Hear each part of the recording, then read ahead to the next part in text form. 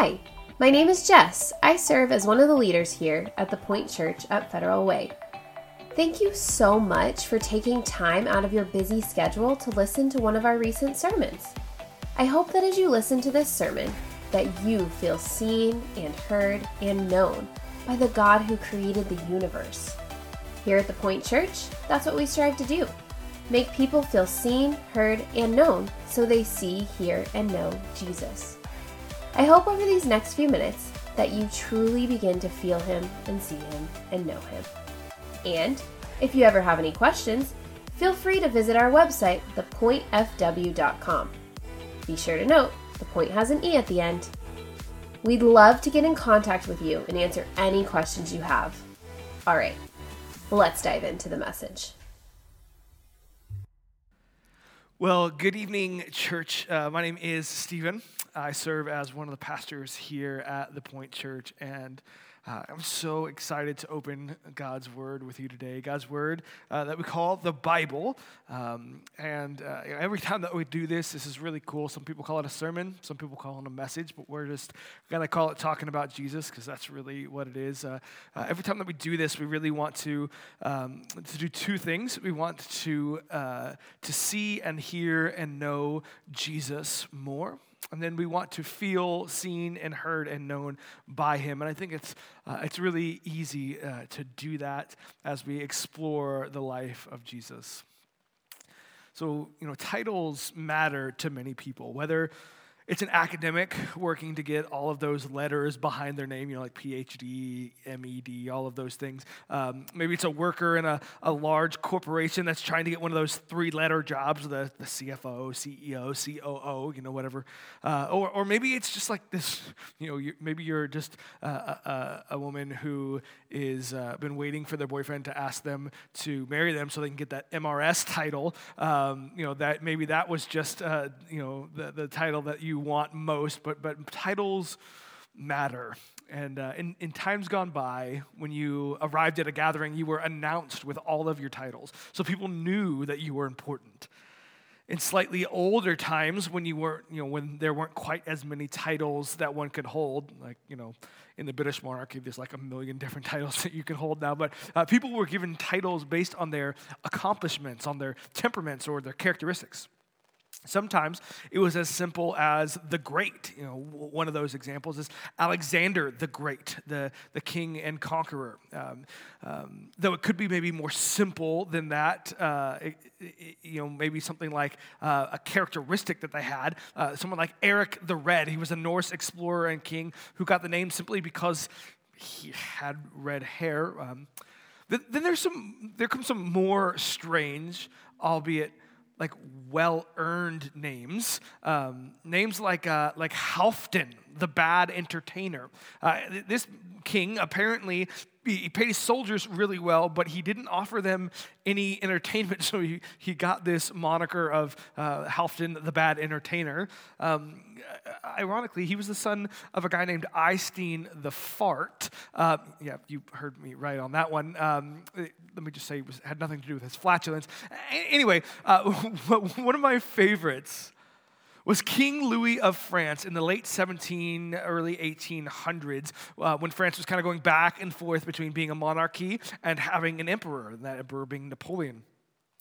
King Louis was eventually given the moniker Louis the Unavoidable, given that each time that they went back to having a monarch, it was unavoidable that he was going to be the choice. Like, he wasn't really what the people wanted, but, he was going to be the king. So he got that title of unavoidable.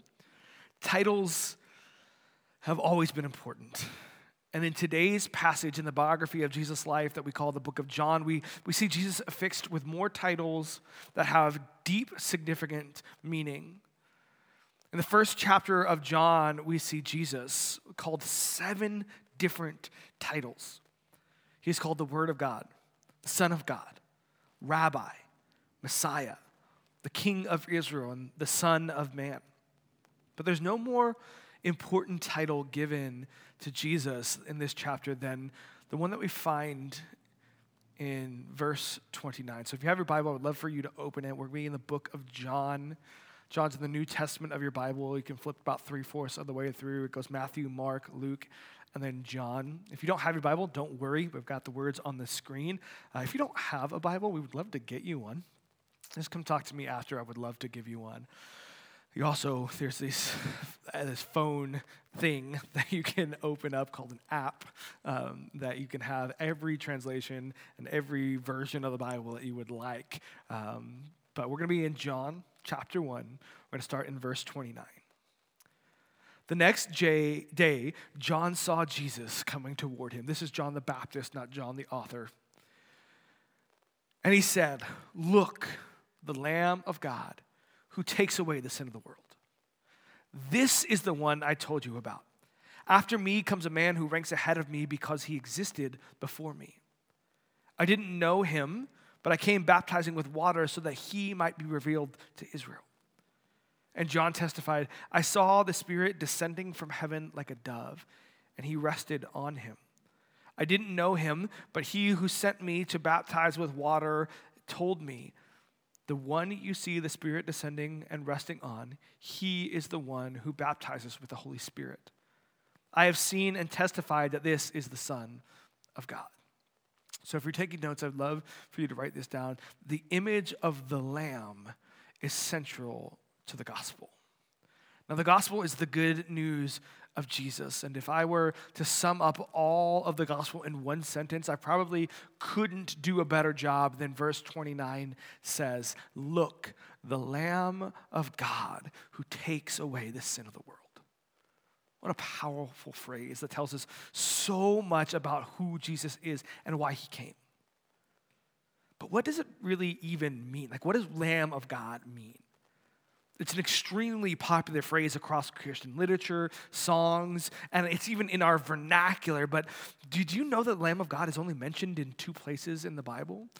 And both of those places were written by the same guy who authors this book, a guy named John. It's weird, huh? This has led some scholars to argue that maybe John, the author, kind of made up this phrase. However, there's a lot of evidence that seems to carry weight that this theme is carried throughout many key points in the biblical narrative. And I want to kind of briefly hit those, but know that if you stick with us, we're going to be hitting these important passages in greater depth later on. So these are just kind of flybys. But I want to take the time to kind of connect these stories with the phrase Lamb of God for a few reasons. First, because I think it's important for us to understand the threads and themes that bind all of Scripture together. Second, because by helping you see and understand these themes, I hope to empower you to start seeing those for yourself in your own daily reading and study of the Bible. Finally, I think that understanding the weight and depth of this statement really informs the rest of our time here together, our study of John, and really our whole foundation for faith. So let's briefly look at 3 examples of the Lamb of God being discussed in the story of the Bible. The first that we'll look at is found in the first book of the Bible, a book that we call Genesis, and it's found in chapter 22. We see a man named Abraham who has been chosen by God to be the father of the nation through which God would save the whole world from sin and death. We call that nation Israel. After almost 100 years, Abraham was able to have his first son with his wife, Sarah. Then God asked something shocking from Abraham: "Sacrifice your son to me." Now, I say it's shocking, but this was actually a perfectly normal thing that the gods in ancient Palestine and the ancient world would have asked for. Baal and other Babylonian and Mesopotamian gods asked for child sacrifice all the time. Child sacrifice was just a run-of-the-mill request. So Abraham answers, "Okay." After traveling 3 days, Abraham's son Isaac asks where the lamb is for the sacrifice, and Abraham replies with a non-committal, "The Lord will provide the sacrifice." Then they climb to the top of a mountain, And Abraham ties Isaac down and begins to sacrifice his son, only for an angel of the Lord, or the angel of the Lord actually is what the text says here, which was most likely Jesus before he was born as a man. And that angel says, "Do not lay a hand on Isaac." And then a ram appears in the thicket to be sacrificed as a substitute for Isaac. The second kind of time that we see this lamb and this Lamb of God maybe idea entering in is when Abraham's descendants, the nation of Israel, they've endured 400 years of slavery in Egypt. And a man named Moses was tasked with telling the Egyptian pharaoh or the Egyptian king to let God's people go. After a series of plagues, God sends his final judgment to Egypt for their refusal to release his people. This plague is the sending of the angel of death to every house in the land, killing their firstborn. However, God instructed Moses to tell the people of Israel to find a lamb without spot or blemish, to sacrifice it, and then to place the blood over their doorframe. And when the angel of death would come, he would pass over their houses because it was marked with the lamb's blood. Then the third place that we're going to talk about is in the writings of a man named Isaiah, who was God's anointed prophet, or another word for that is mouthpiece. He was given prophecies of the coming Messiah, or this Savior who would come into the world. And in chapter 53 of his writings, he wrote this about the coming Messiah. "We all, like sheep, have gone astray. Each of us has turned our own way, and the Lord has laid on him the iniquity of us all. He was oppressed and afflicted, yet he did not open his mouth. He was led like a lamb to the slaughter. And as the sheep before the shearers is silent, so he did not open his mouth."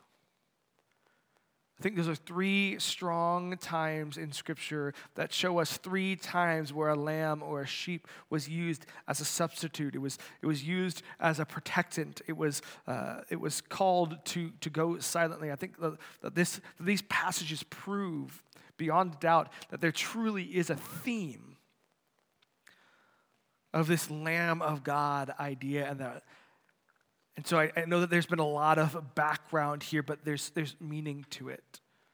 I want you to remember that in the first century Palestine, there weren't many job options, so education was kind of fairly limited to a few things. So if you were being educated, you were not going to be educated to be an engineer or a chemist. You were going to do a couple different things. So Jewish boys would learn in school really the Torah, the law, what we call the Old Testament. They would know the stories that I just recounted in painstaking detail. So when John the Baptist uses the title Lamb of God for Jesus, he knew what he was doing. John the Baptist was the son of a priest. So John also had the weight of being a prophet or God's mouthpiece. So this very well could have been God giving him words to announce God's son.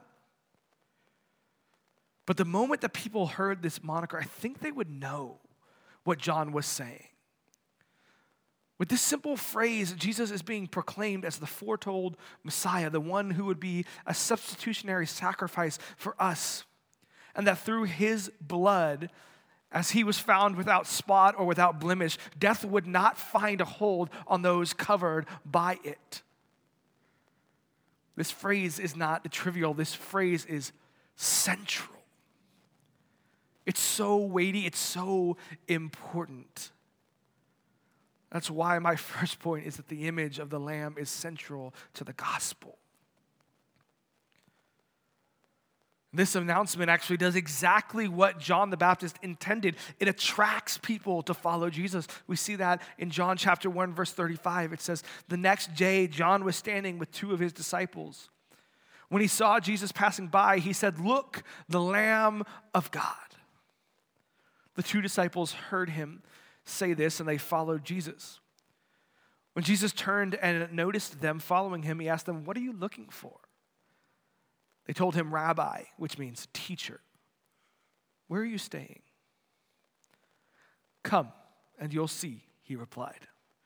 So they went and saw where he was staying, and they stayed with him that day. It was about 4 p.m. If you're taking notes, I'd love for you to write this down. Jesus invites us to come and see. What a powerful invitation this is. Come and see. Instead of just telling them where he was staying, he invites them in. He invites them to dine with him, and he invites them into his circle. This invitation was so much more than just an invitation to come to the house. It was an invitation to come and to see what he was all about. This invite is weighty. His question to them, what are you looking for, is one that Jesus already knew the answer. Jesus doesn't ask questions he doesn't know the answers to. Jesus knows that they are looking to follow the Messiah. And here, by calling him rabbi, they're elevating Jesus to this high level. They're saying that he is teacher and they are disciple. And they're asking to follow him. Jesus knows that they are about to have a front row seat to history's defining story. He invites them, come and see. This offer is infectious. As soon as Andrew has come and seen what Jesus was all about, he knew exactly what he must do. After experiencing Jesus, Andrew has to go and tell others. In verse 40, it says, Andrew, Simon Peter's brother, was one of the 2 who heard John and followed him. The first found his own brother, Simon, and told him, we have found the Messiah, which is translated the Christ. And he brought Simon to Jesus. When Jesus saw him, he said, you are Simon, son of John. You will be called Cephas, which is translated Peter, which is also translated, just aside, as stone or rock. The next day, Jesus decided to leave for Galilee. He found Philip and told him, follow me. Now Philip was from Bethsaida, the hometown of Andrew and Peter.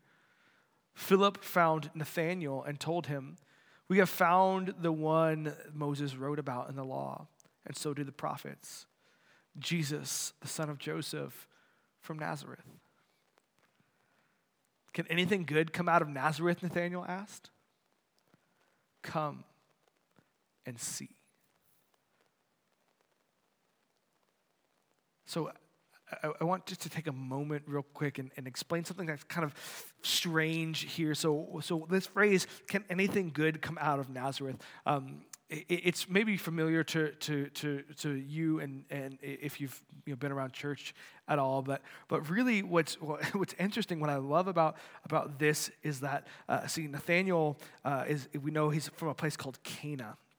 And Cana and Nazareth kind of have this in-town rivalry type of thing. Like they are 2 rival towns. It's kind of like, I don't know, the greatest rivalry in all of sports, Ann Arbor and Columbus. Like if I were to know, that's right, go blue. Yes, Michigan crushing Ohio State the last 2 years has been fantastic. So if I were to meet someone and they were to tell me that they were from Columbus, or if someone were to tell me about someone great coming out of Columbus, I would probably say, as a Michigan fan, someone that's in rivalry with Columbus as a whole, I would say, can anything good come out of Columbus?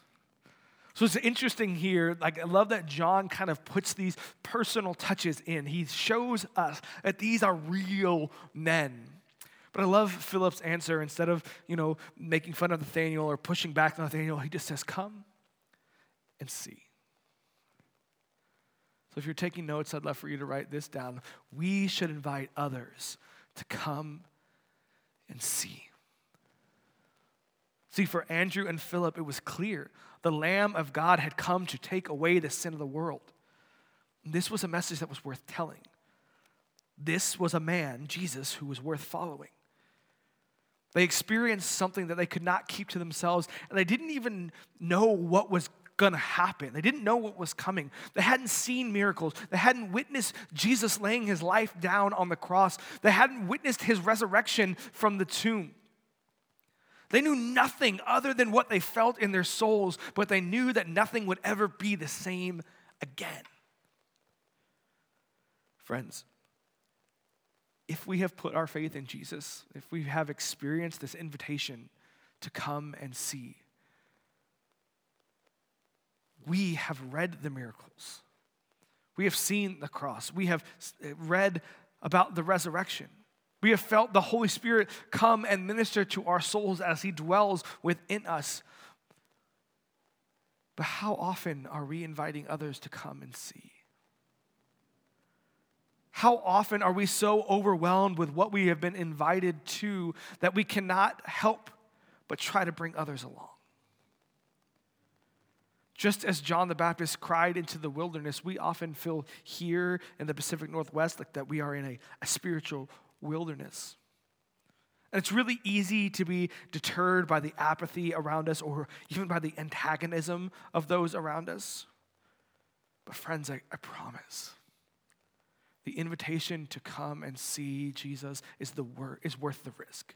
It's worth the rejection. It's worth a shot. When our family and friends and loved ones and even the guy who sits across the cubicle from us answer to the call to come and see, and they will. They will not be disappointed.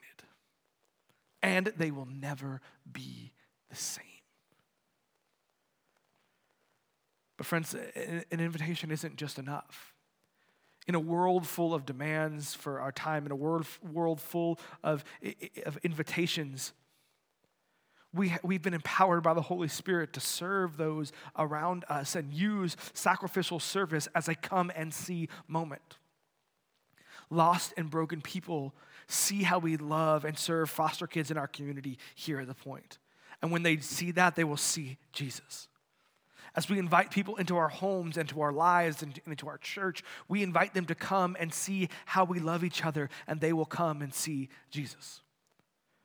When we make lost and broken people feel seen and heard and known, they will see and hear and know Jesus. Friends, God is making his appeal to them through us. We have to invite people to come and to see. Today's passage ends with some beautiful imagery that Jesus reveals to Nathanael. Verse 47 says, "Then Jesus saw Nathanael coming toward him and said about him, 'Here truly is an Israelite in whom there is no deceit.' 'How do you know me?' Nathanael asked. 'Before Philip called you, when you were under the fig tree, I saw you,' Jesus answered. 'Rabbi,' Nathanael replied, 'you are the Son of God. You are the King of Israel.'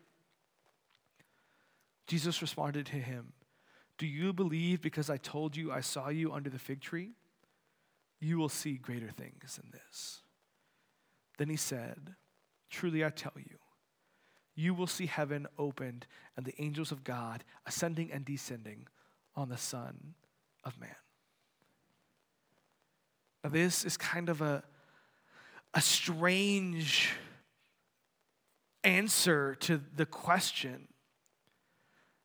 Nathanael says, how do you know me? And Jesus says that you were under a fig tree. Now that could have been in Nathanael's mind, it could have been a guess, right? But something about Jesus' response really just hits Nathanael, and it proves to him. Because he goes from just addressing Jesus to then calling him Rabbi. And then he says, "You are the Son of God. You are the King of Israel." Now, we don't really know why, but we can kind of begin to imagine maybe Philip was contemplating the Bible, the Torah that he knew. Maybe he was praying for the Messiah. Maybe he was thinking about this story that Jesus references at the end. See, in Genesis 28, it tells a story of a man named Jacob, who would be named Israel, and that's where we actually get the nation of Israel's name from. See, he was deceitful, and he was not exactly who you would choose to be the forefather of your country if you could choose, but God has an encounter with Jacob, And Jacob has visions of angels ascending and descending from heaven, and he declares God to be the true God. He says this in Genesis 28, "Surely the Lord is in this place, and I did not know it." What an awesome place this is. This is none other than the house of God. This is the gate of heaven. And so verse 51 of our passage is referring to this story. And Nathanael, an upright man who would know this, immediately starts to think of this story when Jesus says it. It's so interesting. Because Jesus says here to Nathanael, "Here truly is an Israelite in whom there is no deceit." There was an older, a couple hundred years ago, 150 years ago or so, a translation of the Bible that actually translates this sentence as, "Here truly is an Israelite in whom there is no Jacob." Jacob means deceiver. See, Jacob was not a great dude. And so there's a juxtaposition here of Nathanael and Jacob. And something about this juxtaposition, there's something about Jesus knowing Nathanael deeply, and there's something about Jesus referring to this story that just ignites Nathanael's soul. And he knows the story. As soon as Jesus says, "Truly I tell you, you will see heaven opened up and the angels of God ascending and descending to the Son of Man," Jesus is saying something really, really important here, and Nathanael's response is to follow. Because here Jesus is saying that Jesus is the ladder between heaven and earth. If you're taking notes, I would love for you to write that down. This is my last point, that Jesus is the ladder between heaven and earth. Here, Jesus is announcing that he is the ladder that will bring heaven to earth and bring earth to heaven. And this is a huge claim, but it's one that we continue to see being made true today. The final statement in the opening chapter of John is such a come and see moment. The world that is to come is described as a place with no more crying and no more pain. A place where there will be no death, and where we will see Jesus face to face, and we will know the glory of God fully. And this is what Jesus is offering here. This is what Jesus truly offers all of us to come and see: heaven coming to earth. Jesus being the ladder. But what we cannot lose in all of this is the initial call that John the Baptist started with, a call to repent and to be baptized. Now, baptism it's such an interesting direction for God to have given John. See, at this point in history, baptism was only used by outsiders when they converted to Judaism. And the converts would actually baptize themselves. So what John is doing, this whole convention of John calling Jews, who are insiders, to be cleansed by baptism and to be cleansed with baptism by someone else, it was so foreign to them. It's probably why the religious elite in our previous passage, why they come and talk to John. They come to him and they're interested in what he is doing, because he's doing something that's so crazy and wild. Inviting insiders to be cleansed by someone else. It's John preparing the way for Jesus.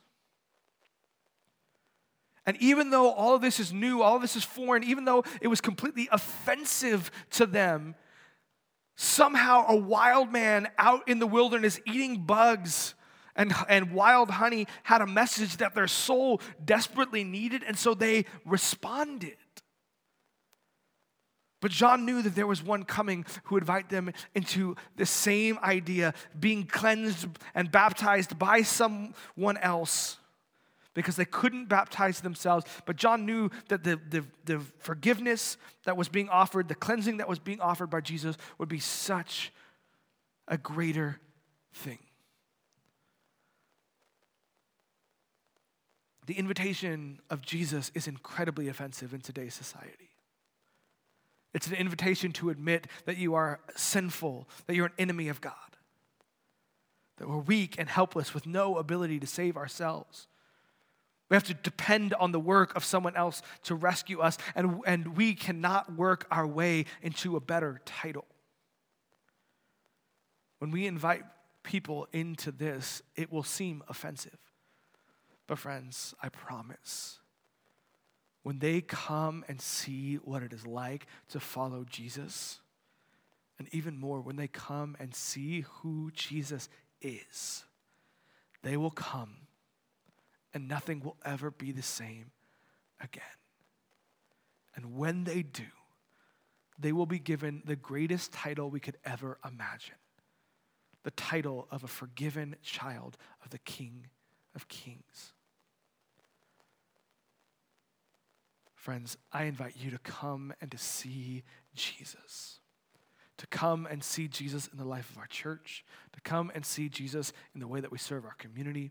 To come and see Jesus in the way that we love each other. The invitation from the Lamb of God. Behold, the Lamb of God who takes away the sin of the world. And that Lamb is inviting us to come and see what he is all about. Let's pray. Father, I thank you for the invitation of coming and seeing. Lord, I pray that we would take that invitation. Lord, I pray that we would respond with our souls. Lord, that you would truly be God to us, that you would be the Lamb to us, that we would see your sacrifice, that we would see our sin, and we would see the grace and the mercy with which you took away sin and death from us, took our punishment upon yourself, silently gave your life for us so that we could see heaven coming to earth. Lord, I pray that we would invite others to come and to see, because it's worth it. Lord, you are worth seeing. Lord, I pray that here at the Point Church, we would build a church that is worth coming and seeing, not because of how great we are, but because how great our God is. Lord, we love you. And we miss you. And we can't wait until you come again and bring heaven to earth once and for all. But until you do, Lord, let us do our best to build your kingdom here, to bring heaven to earth as you bring heaven to earth. In Jesus' name, amen.